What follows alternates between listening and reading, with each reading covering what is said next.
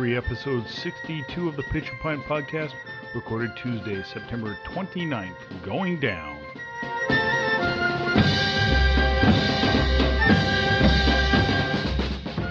Hello and welcome to episode 62 of the Pitch and Pine podcast. My name is Steven. You can find me at 6goal on Twitter. Today, another special episode as the FPL Roundtable convenes after what I think we would all agree was a very poor weekend, which did see some surprises on the pitch as many players were getting a little bit frisky with their hands and VAR seemingly more of a hindrance than a help. Now, I can't speak for those of us joining today. Well, right now it's just Casey. We'll get to that in a minute. But when I look back on game week 3, I had a small green arrow, but I think that's a huge victory. So before we get into the FPL, let's say hello to Casey. Casey, how are you doing this afternoon? Doing pretty well. No complaints. I think a little more zen about FPL this year, considering how much of a train wreck last year was. So just kind of shrugging it off. That's kind of how I feel. And you know what? Sometimes that's not a bad thing. You shrug off one bad week, you get on, and we've got week 4 headed into the international break. And we'll get into some of these topics here. We are still expecting Gabe FPL Ins to join us. He's having some audio issues right now. But you know what? Let's just go ahead and jump right in and yank that Band-Aid off. Let's look back on game week 3. Do you even want to go over it? I mean, I don't know. It was weird. Like, I had 5 players return to my team, which usually is kind of my benchmark for if I do okay. Then I scored 40 points. So it's like, I don't know. It was just kind of odd. A lot of like 5-pointers from everybody, and so I don't know. It's really weird. I don't know. I don't know how to describe it. So I haven't had a good captain pick in 3 game weeks, and I'm still doing okay. So. Well, then I guess that tells me that you didn't start with Salah this season. I didn't captain him. I started with him. Okay. But I haven't. Yeah. All right. And we do have Gabe with us now. Gabe, good afternoon from LA. How was your game week 3? We're still doing that? We just started. Oh, come on. We're still doing that. Game week 3 was a complete and utter disaster, like most everyone else's game week 3. What do you want me to tell you? It was absolute madness, just awful torture, to the point where you just like, you know that point where they say in drowning, where drowning is actually a nice way to go because it gets to a point where it's just like this beautiful fade away. That's where I got in FPL this weekend. I've died, and we'll see what happens. And hopefully you'll be revived in game week 4. Well, I guess I'm the only one who can speak out of the 4 of us, even though Garf isn't here, that I finished on 51. I feel very fortunate to finish on 51. I did wild card. Wasn't rather impressed with my final score though, but all things considered, I will take what I got. It was like a 300,000 green up. I captained Salah again, 10 points.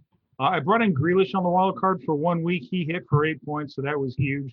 And then Andrew Robertson and Richarlison with Martinez in goal. So I'm not going to complain. Green arrow, pleased with that. That's my first green of the season, and I put about 480,000 on the season. So not impressive, but I think any green we get, we'll take. Is that correct? I think that's a pretty good rank through 3 weeks. I mean, that's pretty good, actually. Good. Yeah, you're on the right track. You know, you talk about 5 players getting double digits. One of my weekly or season goals is to average 60 points a week. That seems like an average. I'm at 187, so I'm still hitting that target that I want. So I'm at about 62.5 points or so a week. So I'm not gonna have any complaints on that. Do you know I do the 5-a-side, the FPL 5-a-side thing? So I almost beat my regular FPL team with my 5-a-side score. Wow. Ouch. Yeah. 32 minus 4 is not hard to beat. So not that I want to spend a lot of time on this topic, but VAR handballs in the IBAF, where do we stand on what we're seeing on the pitch? I know there's a lot of people who don't want to talk about it, but let's just touch on it for a minute or two. Do you agree? I mean, obviously it played some it played a it played a role in the games we saw this weekend. 3 different games, 2 managers come out and speak highly or speak about it in Hodgson and Steve Bruce.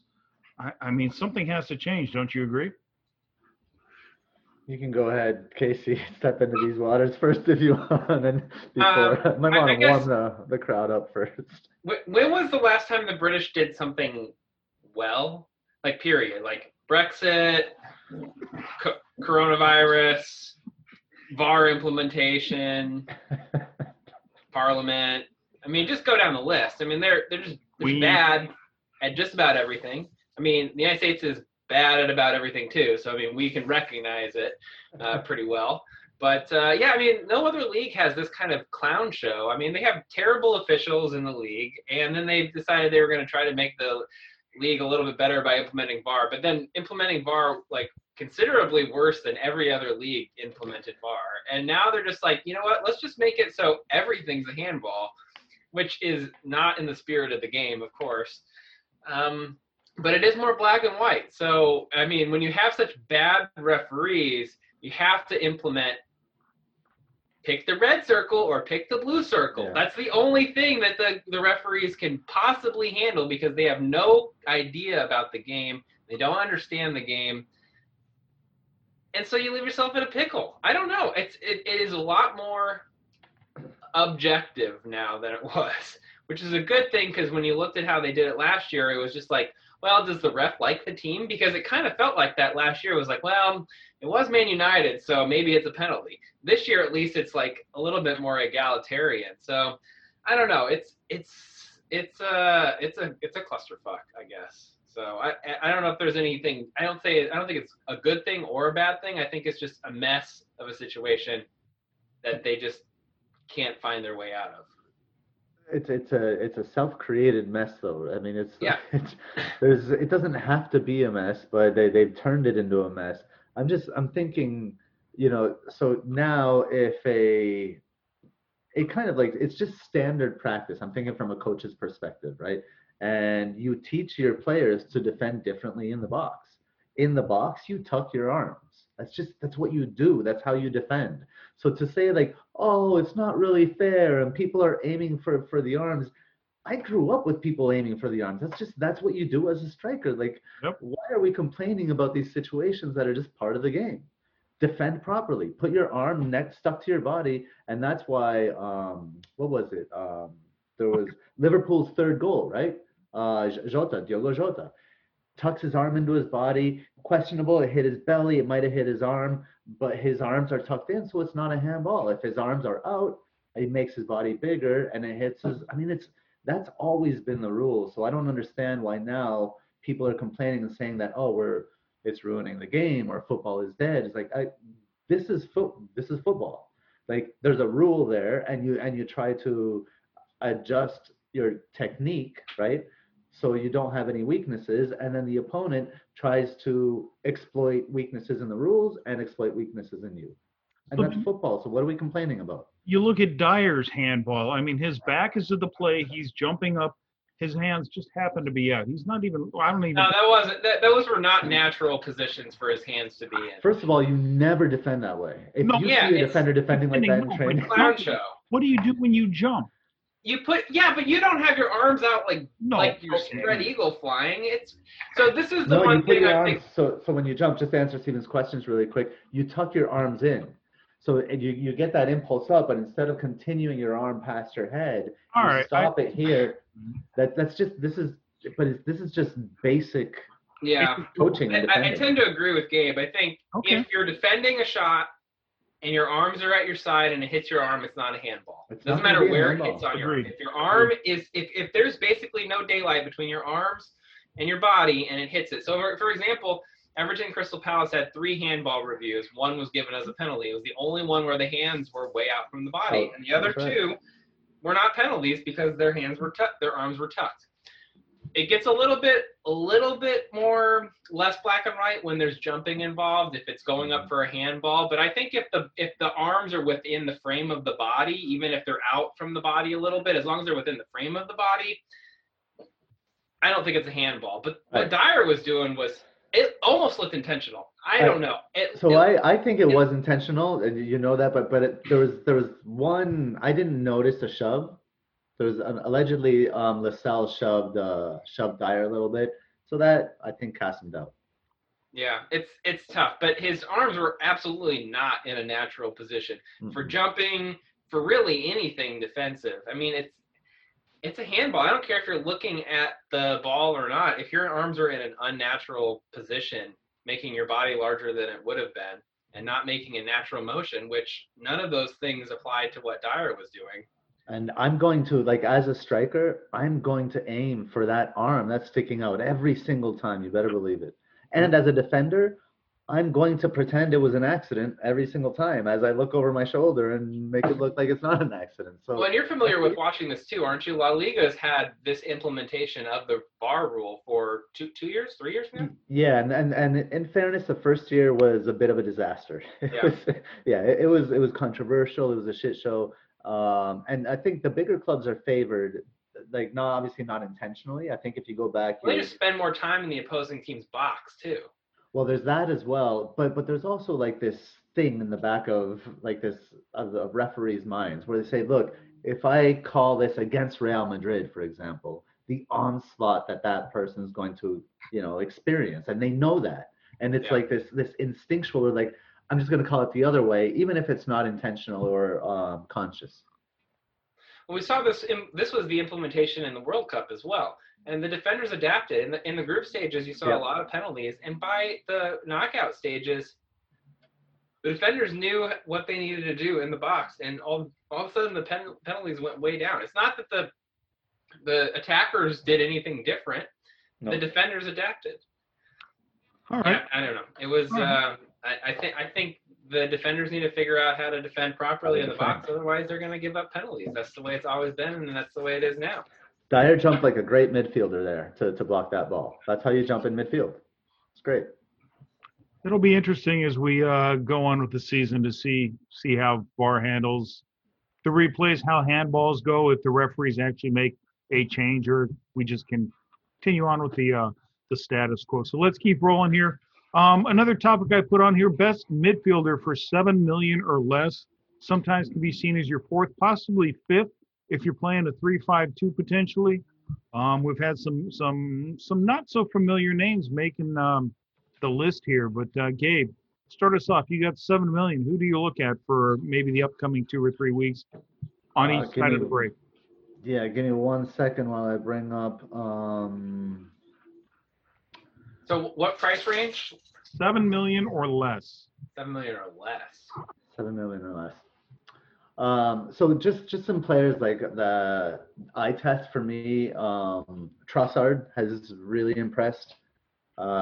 He's somebody that I'm looking at in that price range.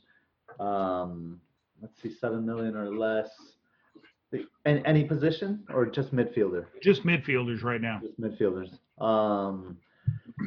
I think is Zaha's over 7 million. 7.1. 7.1. Damn, well, Zaha, as long as he continues to play out of position, I think he's an option. At 7.1, do you take him with Batshuayi if Batshuayi is starting up front as well? If it's both of them I'd have to see it. I think I'd have to see it because well, when Zaha went off 2 years ago, he was playing in a 2-man front with Batshuayi. And that's how, I mean, it worked pretty well. But yeah, it's really is, does Batshuayi come on in place of like a Townsend, or does he come on in place of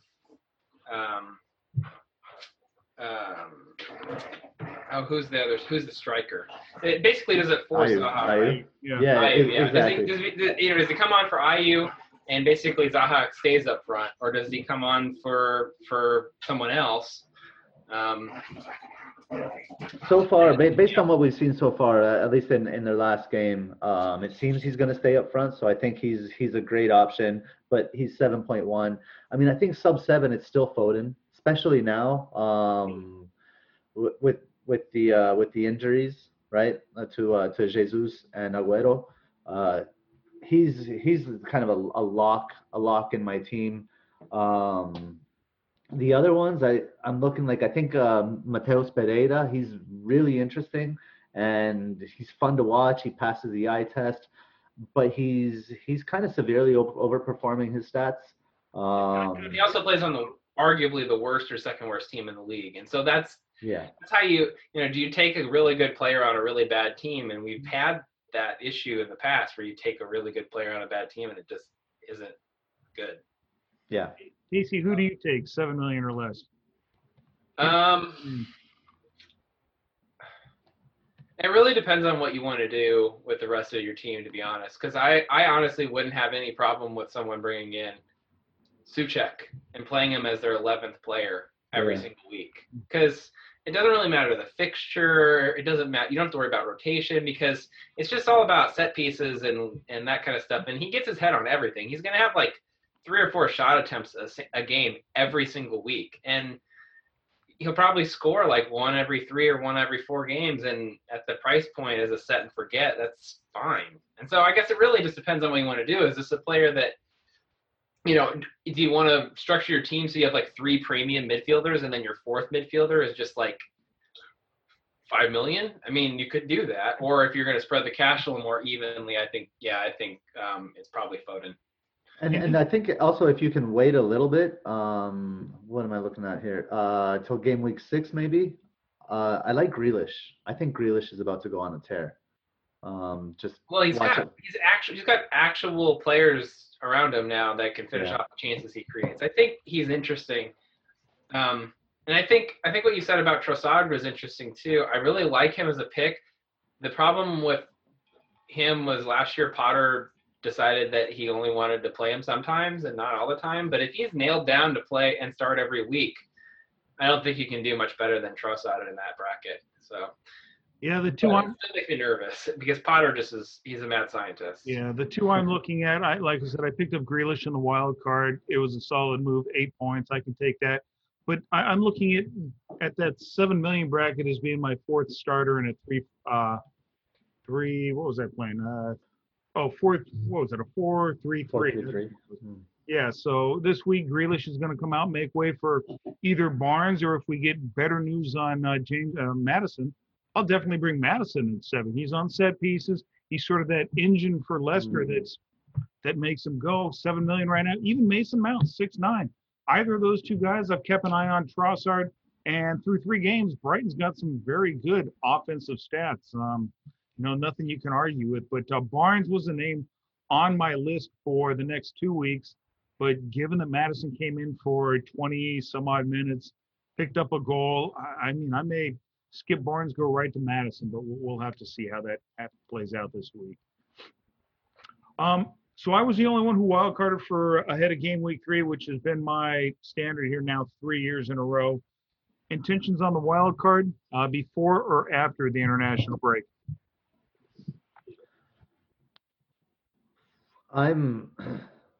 This international break? Do you have any intentions this week or immediately following the international break? And I know some of that's contingent on injuries and what happens during the break, but right now, game week 4, game week 5. So right now for me, it's a no. I don't feel the need to wild card, despite my my rank. But I think for me, it'll depend on probably mostly on the transfer window.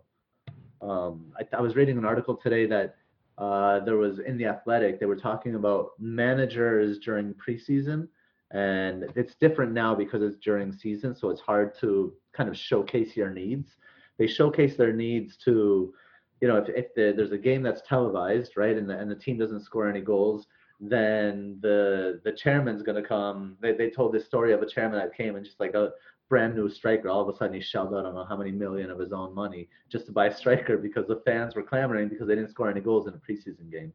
So whatever's going on right now, I think there's a lot of fires in the kind of in the top managerial offices around the league, and there will be several purchases. So that could cause me to hit it, but I have no plans.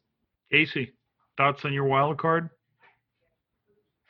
Well, I promised myself going into the season that I would wild card earlier because I've never done it earlier than like game week 13. And that's usually right before the festive period, right? 13, Yeah, 12, 14, somewhere in there. yeah. That's where I've wild carded in the past. But last year I noticed that not playing the wild card and not being happy with my team forced me to do a lot of silly, rash things. It didn't work. Um, and that basically ruined my season. So, I mean, I think I basically dug my hole in the first 10 or 15 game weeks and I never could climb out of it. So, I'm off to an okay start, not great, but not bad. But I'm starting to get that. I have a lot of problems in my team right now. I currently actually have 3 or 4 players that may not play this week in my team. And so I don't think I want a wild card this week. I think I'll probably just try to do 2 transfers and take my first hit of the season and just have a couple of players with 1-pointers come in off the bench or something if I need to, which stinks. But I think if I still have those fires going into the international break, I think it's a good time to play it. You're going to have players coming back to full health. I fully expect Ziyech and Pulisic to be fully fit after the break, which could make Chelsea an actual option like we thought they would be to start the season. We could have some big moves. We could have some big injuries of players playing internationally. We could have some COVID conundrums. No, please, let's not have any of that again. So anyways, there are,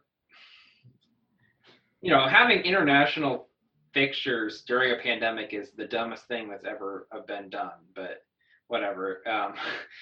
I think it's a great time. I think the international break is an amazing time to play it. And I know all the people that are thinking, oh, we might get a game week 19. We might get a game week 19 double game week, which I think 18 or 19 is when the double game weeks are supposed to. The first double game weeks are supposed to be. Well, you have to use your wild card by game week 16. So even then, you're wild carding like 3 game weeks before a double game week.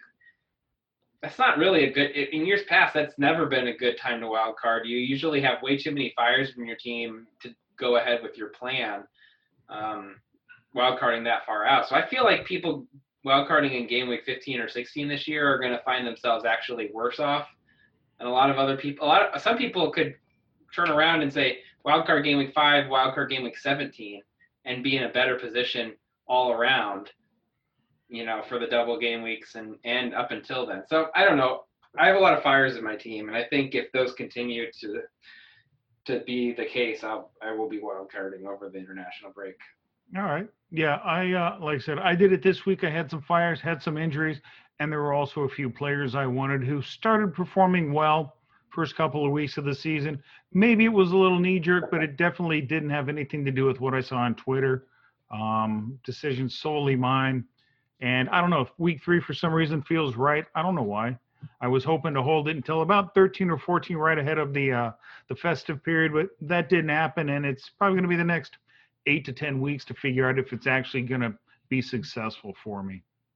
So speaking of successful, let's talk about captain failure. Has anybody had captain failure on their team any of these weeks? I just had one. My first one. So last season was horror show for me for captains. And I hit the first 2 fine. Aubameyang first week and Richarlison week 2. Week 3, it was, I guess, pretty much everybody, almost everyone blanked except for #always Captain Salah and a few others. But I captained Timo Werner. No regrets. It made sense. I knew it was a risk as well. But what are you going to do? One thing I had actually, before I forget, I want to go back and ask Casey. Casey, are you taking a hit this week and then potentially wild carding next week? Yeah. Can you get by without taking a hit? I'll be taking zeros. So yeah. It really is like if the player scores 5, it pays off. Like it's not the player having to score like 7 or 8. If they basically score 5, the hit plays off. Right. So yeah, I've got 3 injured players and I've got 1 player who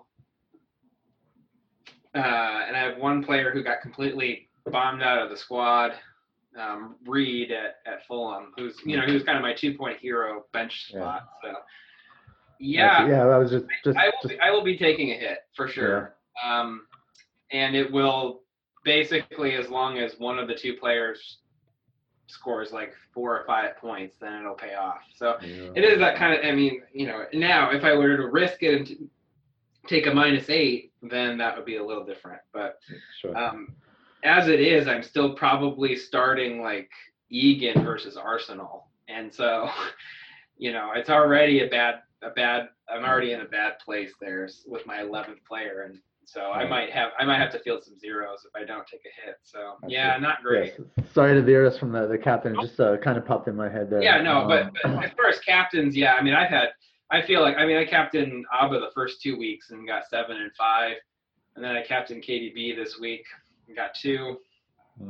I don't feel like it was the wrong decision to captain KDB this week. I mean, he had an assist ruled out for offside. He had a couple of other just free headers that he created that weren't put away, and he could have easily had 2 assists and some bonus points even in a loss. So I'm not really worried about that. But the rest of my team's actually been picking up the slack, so I feel like I have a strong squad even if I haven't picked the.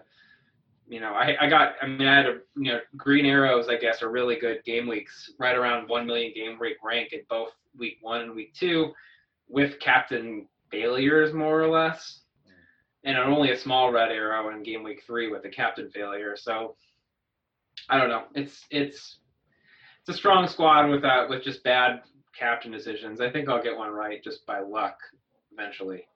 See, and I think my captain performance, my total points look good for my captains, 56, but we got to remember that 40 of those points came from Mo Salah in week 1. So a little overinflated.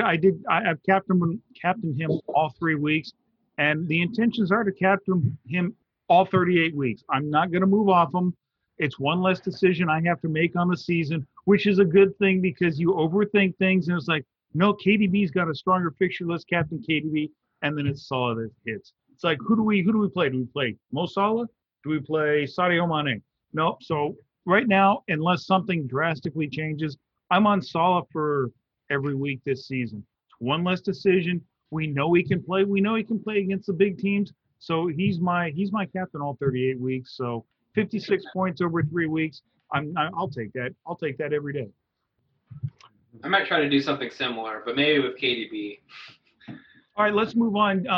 Give me a positive takeaway from the first 3 weeks of gameplay. Positive takeaway. They're behind us? That's one way to look at it. Does the first 3 weeks of gameplay give you any indication as to the direction you want to go with some of your transfers in the next couple of weeks? I mean, case in point, Chelsea. Do we really know how good Chelsea is? I don't think we do. They've had the injuries. They've had people, why they have, I know Azpilicueta picked up an injury and is still working his way back, but to see him on the bench seems to be madness.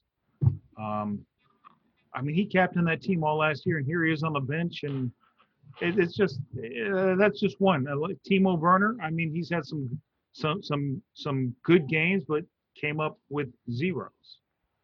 So do we think we've seen the best of Chelsea yet, for example, after 3 weeks of play? Or we can look on the other end. Everton, is this really the Everton team we're going to see for 38 weeks? So I think Everton is legit.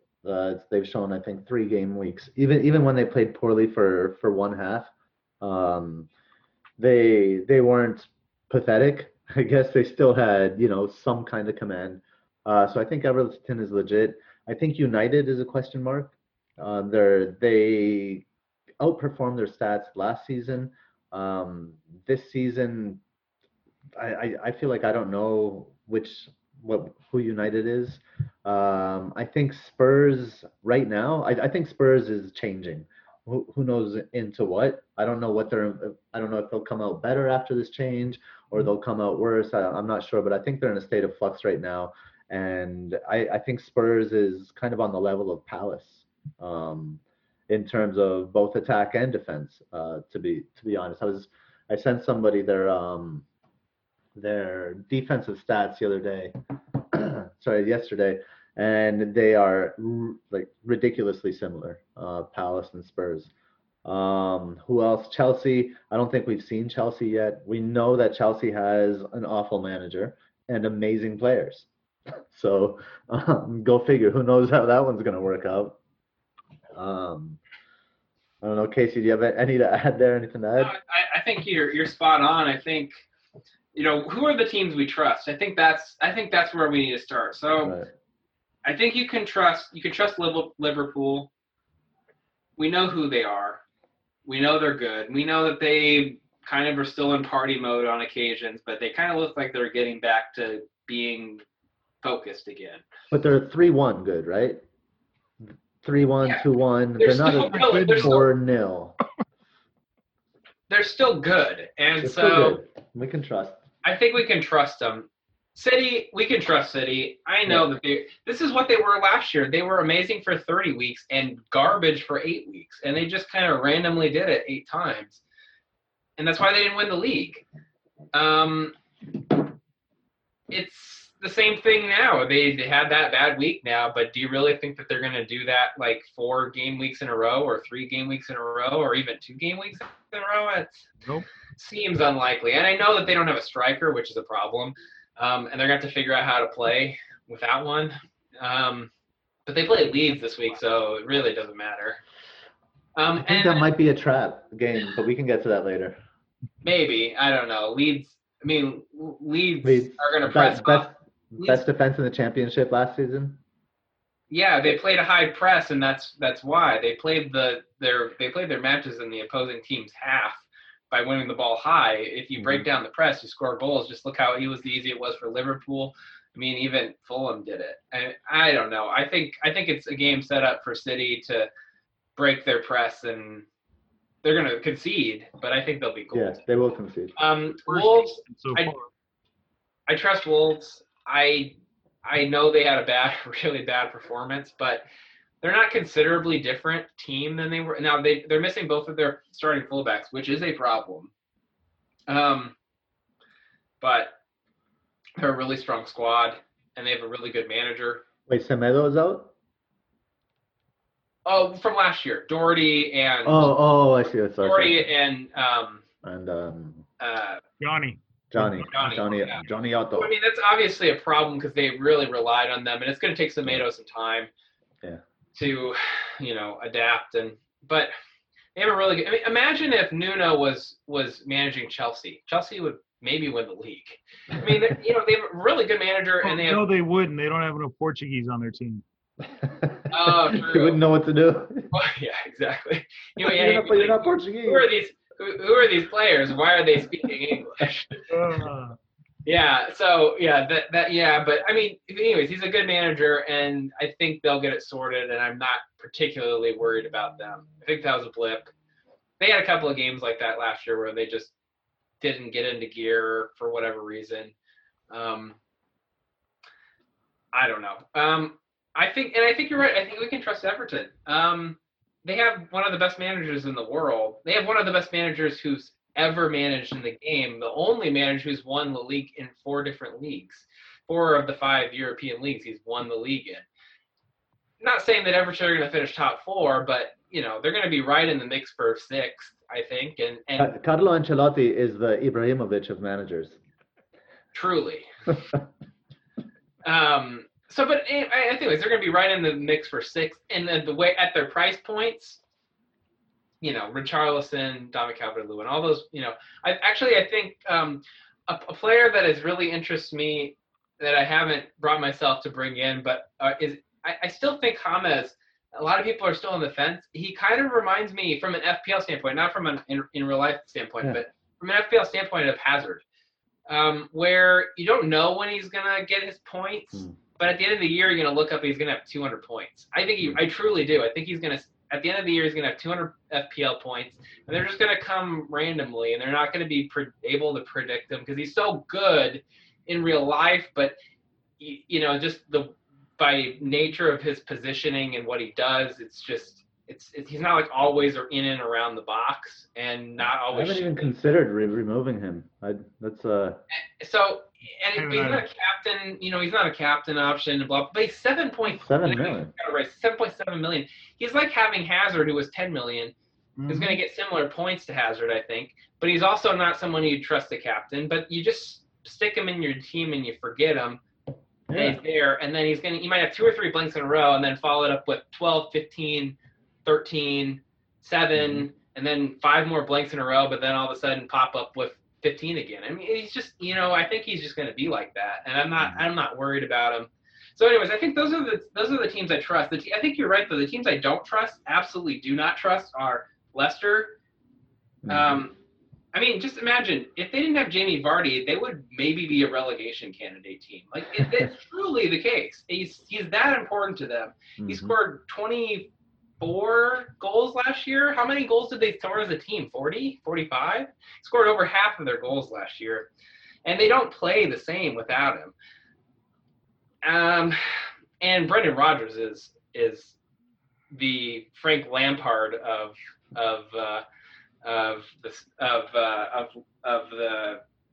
the other blue side, I guess. But yeah, he's not a great manager. They're set up to play against Man City. Sure, absolutely. They're really good at the counterattack. Jamie Vardy's really good at scoring 3 goals with 3 touches in the box. He's just good at trolling expectations. Like, whatever if the expectations are against him, well, then he's gonna shine. He's got 5 goals from. He's got 5 goals and I think only 3 shots from open play. He's got 3 shots and 5 goals if you don't count obviously you count penalties, but he's got 4 penalties,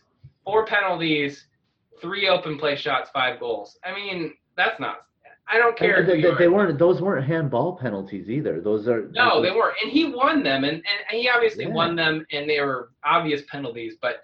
If you think of a sustainability, maybe it's sustainable. Last year he did this. He was really good for like 10 weeks, and then he was really bad for about 28 weeks. So they're not going to play City every week, that's for sure. Yeah, it's really tough. It's really tough. And he's 33 now, and he says he's got an ongoing hip problem. He looks like an old man walking off the pitch every day. I don't know. 6 attempts, all on the box, 5 big chances, 5 goals. With an 83%. 5 big chances, but 4 of the 5 were penalties. 4 of the 5 big chances are penalties. So yeah. He's just, I don't know. It's interesting. They're playing a hell of a game here because if they don't have him, who do they start up top? Ayoze Perez, Harvey Barnes. I mean, Iheanacho maybe, yeah, but Iheanacho's always looked better, out wide. Okay, so if we can't trust Vardy and maybe the attack going forward to be consistent, what do we think about Castagna and Justin? I know I was against him to start the season. I know we were talking Luke Thomas in our previous pod before the season. Now Luke Thomas doesn't start. Justin, 17 points. Yeah. He's increased not 2 or 0.2, and then Castagna's gone up 0.2 as well, 27 points just after 3 weeks with 3 assists and 1 goal scored. Castagna's a really good player.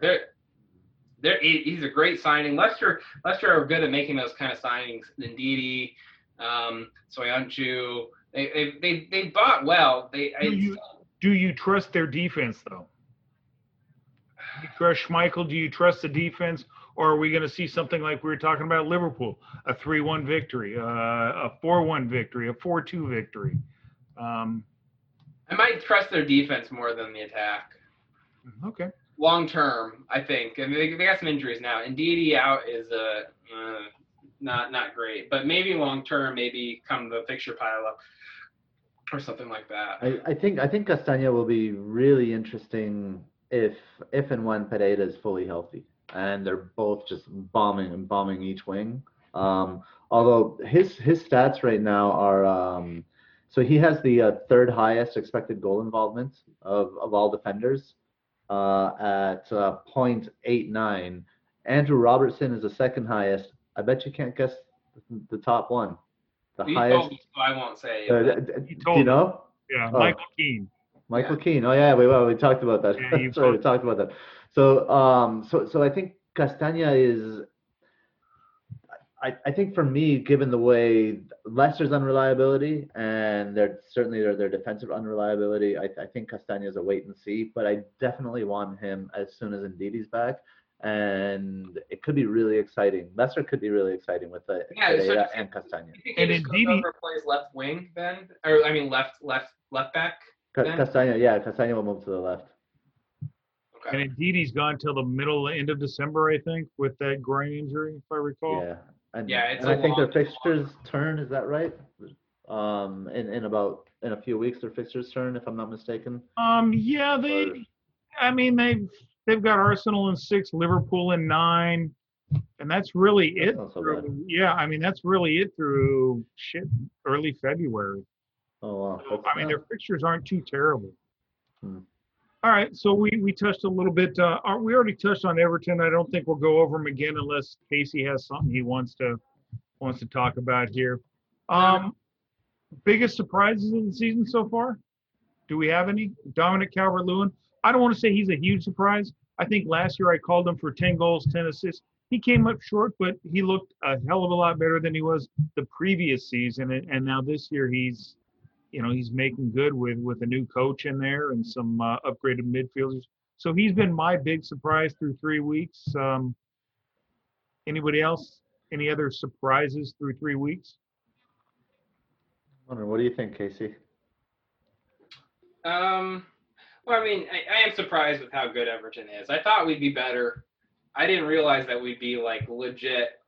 I think odds on. I think we're favorites for top 6 now, if we stay healthy. I mean, I think we've gelled. So that's a bit of a surprise. I thought maybe we'd be like a 7th or 8th place team. We definitely look like a 5th or 6th place team. So that is surprising. Dominic Calvert-Lewin doesn't surprise me. I started with him for a reason. I thought he was going to score 15 to 20 goals this year. And I mean, obviously 5 goals and 3 is overperforming, but that'll level out. But yeah, I don't really have any. I think we're just kind of caught in the variance still. I'm not really surprised by a whole lot.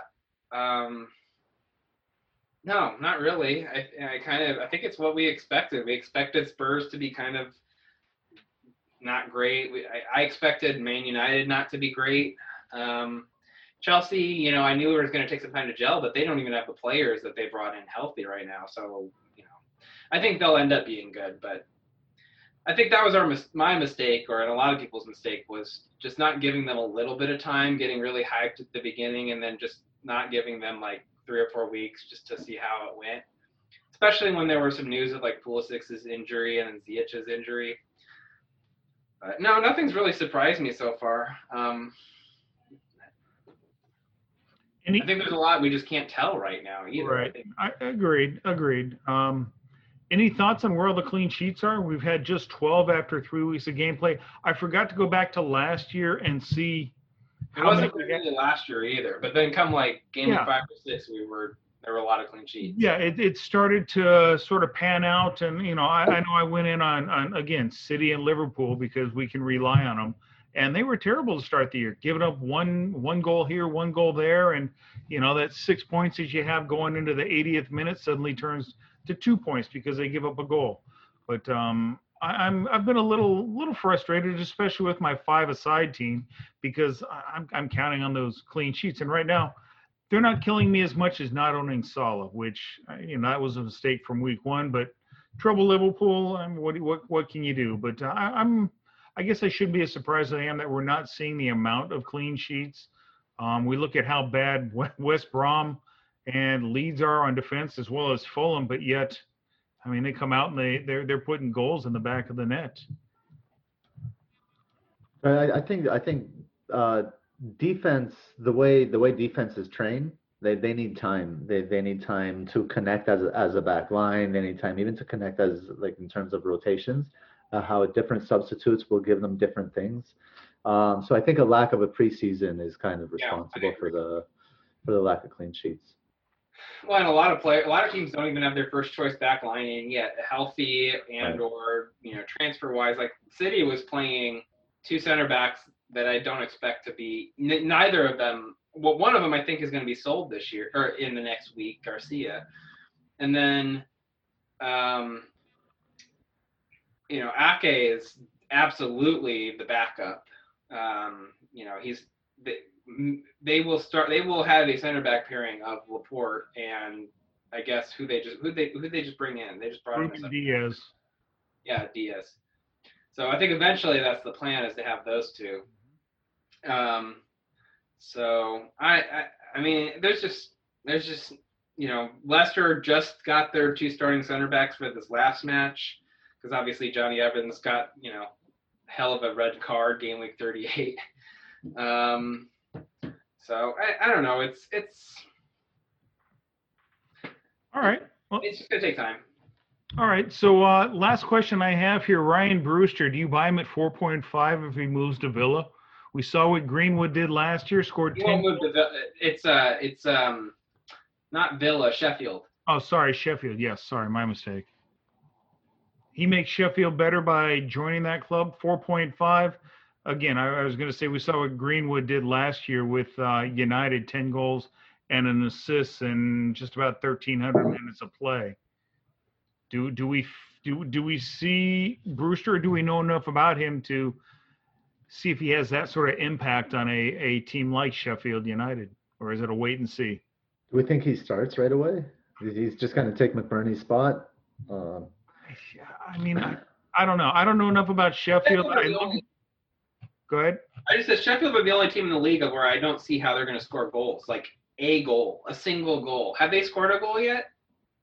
Maybe. Yeah, I think Lundstrom has a goal, doesn't he? No, maybe not. Well, he had one in the cup or something like that. No, they don't have a goal this season. Yeah, so 3 matches, 0 goals. That's pretty bad. They will buy someone for sure. Yeah. But McBurney is a favorite of the owners. He talked him up last season. He talked him up. What's that? If he wants to get relegated, then great. But sure. Yeah, they're bad. They're really bad. Yeah. But if Brewster becomes if he's nailed, if he becomes a starter, absolutely 4.5. You can set up your team so he could be your first bench. Like you don't even have to start him. But he takes a very valuable forward spot, right? There's the real question that we have is I guess the real question is do you want to play 4 defenders or have maybe 5 midfielders?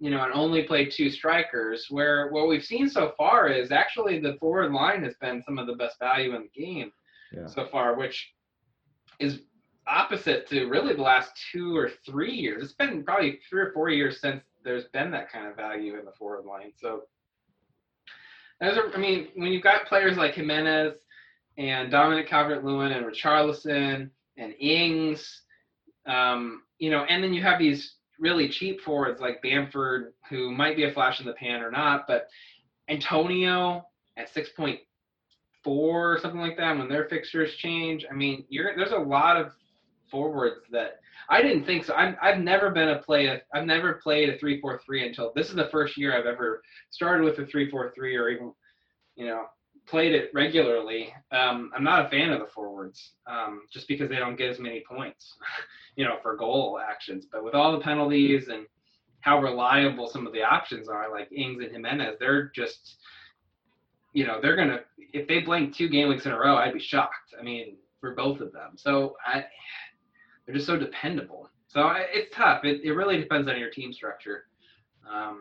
And it depends on if you want like a Bruno in your team. Do you really, really want Bruno and Salah and KDB? And if you would do that, then you'd probably have to have a player like Brewster in your team. So, no. All right, last segment here. Hot takes, 30 seconds for each player. I'll give you guys a name. You give me yes or no. Do you want him? Do you not want him? Raul Jimenez, our Mexican. Yes, absolutely. In. Yeah. Okay. How about Wood from Burnley? Yes or no? No, not for me. Not a consideration. I just think there's better forwards out there. I mean, he's good for his value, but no. I prefer Che. I prefer Watkins. I don't prefer Patrick Pookie Bamford though. Antonio, I think. Antonio. In that price we talked about Neil Maupay. We're all in on Maupay at Brighton. 3 goals and an assist through 3, 6-5. Yeah. Yep. I And like Moncrief. finally, and Casey, you just mentioned this one, Patrick Bamford, flash in the pan through 3 weeks. He was notorious for not finishing last year, but maybe he's getting a little bit of luck this year with Leeds scoring as early as they are. 5-5. There's years of data for Patrick Bamford. Like, it's not just 1 year. There's like many years of data of him being not only a below average finisher, by even championship standards, he was a below average finisher. So this definitely feels like a bit of variance and not what you're going to see long term. So no. Right, For me. Gabe, any thoughts? Pookie. Pookie. Patrick Pookie Bamford. Pookie. Patrick Pookie Bamford. Let's move up to the midfielder, and I mentioned him a little bit ago, James Madison. Not for me, but I think he's a fine pick. But I won't own him. Yeah, he's a no for me. I don't even rate him that much, honestly. Jack Grealish, and I know we were pretty positive about him earlier in the show. We like him out of the break. We like him Grealish out of the break. I see Villa evolving in a really good direction. I think Watkins adds a new dimension to them. They finally have dangerous people up front. I think they found a way to use Konza and Mings as targets on set pieces that Grealish is taking. So yeah, I think Grealish is going to be a really great pick for a certain period of time. Yeah, I think he's a good pick too. There's obviously a lot of other options. If you go up a little bit more expensive that I'd prefer, but if you just can't reach all the way up to James or somewhere in that 8.5, then yeah, I think Grealish is great. Wilf Zaha, 7.1. If he stays up top after we see Batsman in there, Batshuayi, then absolutely. I think he'd be a fun pick to own playing up top like that for Palace. I want to see him play well for like 2 to 3 weeks after the transfer window closes before I'm sold on him. But yeah, I mean, he's done this many times in the past. He plays really, really good during the transfer window when it's open, and he's really, really bad the rest of the time. So he's got some serious motivation issues. Yeah, he does. We talked about Matthias Pereira maybe punching above his weight at West Brom, but do you like him at $6 million as maybe a fifth if you're in a 3-5-2? Not for me at $6 million. I'd rather go in a different direction, even a little bit cheaper. But if I can if I can't go a little more expensive, I don't mind going a little bit cheaper there. I don't like the $6 million midfield bracket. Other than Foden. Other than Foden at 6.5, right? 6.6 now. Yeah, 6.6.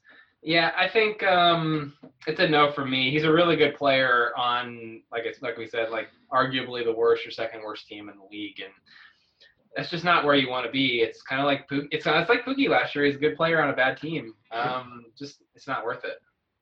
You could get Grealish on a much better Villa. Villa are not going to be. I don't think they're going to be flirting with relegation this year. They're going to be a much better team than West Brom, and just a little bit more money you can get.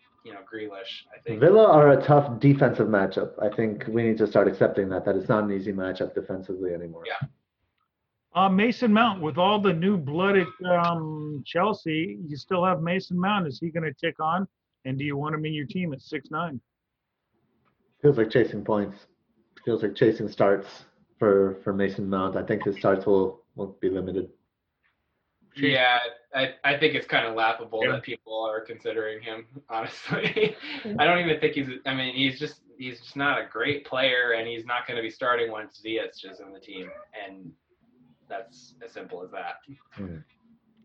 Helder Costa made the move over to Leeds. Do we like him? 2 goals and an assist on the season.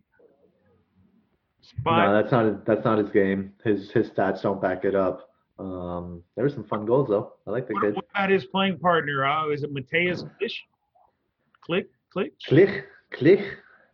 Yeah. I know. I mean, he's good for pens. If that's worth something. Good for pens. I think. Good for pens. If you bring him into your team. Don't do it for fixtures. Don't do it for a good run. Don't do it for just if you're going to bring him in, you just start him every week because you're not going to be able to guess when they get a penalty. And I think it's kind of like he doesn't play deep, obviously, like Milivojevic, but he's kind of like Milivojevic, where you plug him in and you don't care if they're playing Leicester or Liverpool or West Brom. It doesn't really have any very any bearing on whether he's going to score. So I've got Laporte down, but let's just drop that to any Man City defender. Does it matter where Ruben Diaz comes in? 5'5" as opposed to 6? No Man City defender until the center backs get there. It's a very much a wait and see for me too. Yeah. It's not wait until Laporte is playing regularly. Wait until the new guy comes in and plays regularly. I mean, Laporte's the same price as Foden, right? 6 versus 6.5. Oh, 6. Yeah, Okay. Laporte is actually he's an okay price at 6. Yeah. I think he'll be someone that I bring into my team at some point, but not in the foreseeable future. Maybe come the holiday. January. Yeah. All right, let's shift over to Arsenal. What about Gabriel? Yeah. Good player. Great name. It's a great name. I mean, he sounds really handsome, and but I think I would say yes, amazing start. But now we have to see. We have to see how David Luiz gets incorporated in that back line. If Tierney moves up, and then what happens to Maitland-Niles? Will Maitland-Niles be sold maybe before the transfer window? We don't know. So I think wait and see. Yeah, I think I might have an Arsenal defender at some point this year, which is weird to say, but I have one now. I started with one. Yeah, the stats back it up. I mean, they're just since the restart, they've been conceding fewer big chances, fewer shots. I think they're going to be solid. And I think at 5 million, that's value. I don't know if I'm going to have them right now, but I mean, it's a perpetual watch list sort of thing with Arsenal defense. All right. Do we trust Luca Digne enough to pick him at 6'1" for a starting defender with Jordan Pickford still in goal? This one's for you, Case. You got to get this one rolling. Take this. You mean little T-Rex arms, Jordan Pickford? I don't know. Yeah, it's tough. You look at him and you think, if he was a 6 million midfielder, would he be in my team? Because he is in so much space on the left-hand side, and he is so attacking, and he splits corner duties, and he's on direct free kicks. I think you could make the argument to have him in your team, but you could probably go for 5 million and get similar value. Um, Well, that's Seamus Coleman right there. Not that you want Seamus Coleman because he doesn't take corners or maybe Michael Keane. Maybe Michael Keane's the guy. I don't know. He can't stop scoring. Keane is the guy. I'm telling you. If you want an Everton defender, well, if you want the most attacking Everton defender, go with Keane. I just expected goal involved. It's so weird. I don't know. I'm not interested in investing in our defense because they already give me enough acid reflux. And our final defender here, and we sort of spoke about Villa already, Tyrone Mings, second highest scoring defender, 22 points, a goal, 2 cleans, and 1 assist through 2 games for Villa. Do we like him at 5 million, or would you go Konza at 4.5, a point less? Or Martinez, the goalkeeper, I think is who you want. That's right. I was going to go next. Was Martinez. Yeah. I think you want a piece of that defense. I don't think you want to get the most expensive defender on that defense, though. All right. You have any last? No, I agree. I do like Mings though. I see development in Mings, and again he's going to be a target on set pieces. So I think Mings could be interesting. But again, someone to keep an eye on. All right, we got four left here. Gaita at Palace. Do we like him at 5 million? Palace rolling into a little bit of a purple patch here real soon. Do we like Gaita at 5 million, or are there better options? I think there are better options currently, but I do like him maybe down the road. Let's see. Well, Palace. Oh wait, no. Palace's fixtures get pretty easy here for a while, don't they? Yeah, break Yeah. through 13. Yeah. So I mean, if you're hitting wild card in the next between now and the next like 4 weeks, I think Guaita is a consideration. Yeah, I like him. Yeah, I mean they have a 4 million starting left back until PVA's back, and their first choice right back is also priced at 4 million, but he's injured right now. I don't know. Do you pay 1 million more for the goalkeeper than their cheapest starting defender? That seems Silly. like, I don't know, superfluous. I don't know. He's a great goalkeeper and they're a good defense. So I mean, if you compare him versus other goalkeepers in the 5 million bracket, he's probably the best one. But So compared to Martinez, for example, I think they're yeah, I similar think compared picks to for 0.5 Martinez million and the cheaper. fact that you can get into that Palace defense for 4 million, Yeah. yeah, probably not.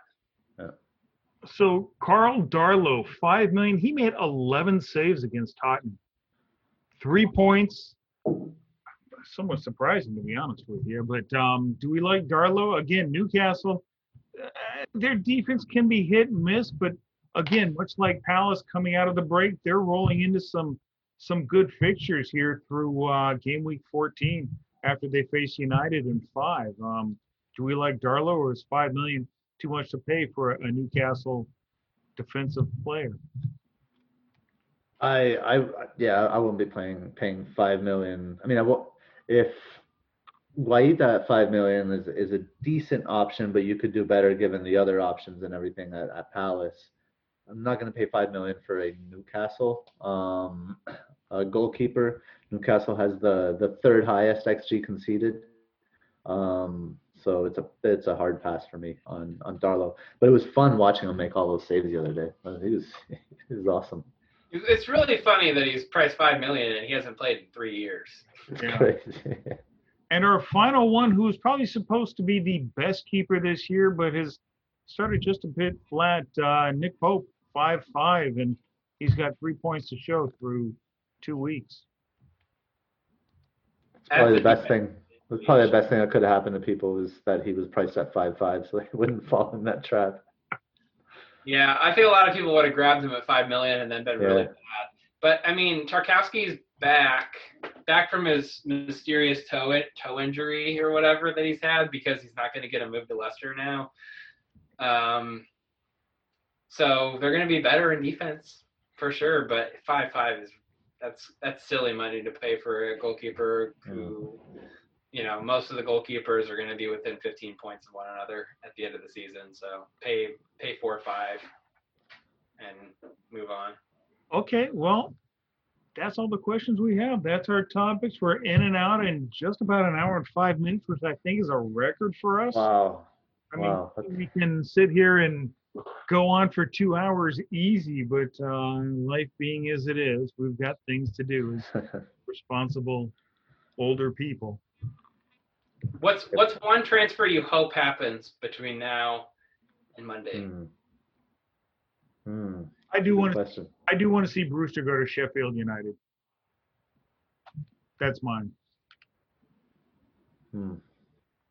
I don't know. I don't really care about any transfers. I honestly, I'm thinking I hope Madrid don't do anything stupid. I hope they don't buy anyone, but it's just not relevant for FPL. I like what they're doing, saving money and maybe putting it away for a rainy Mbappe day next year. That's where my transfer mind is at right now.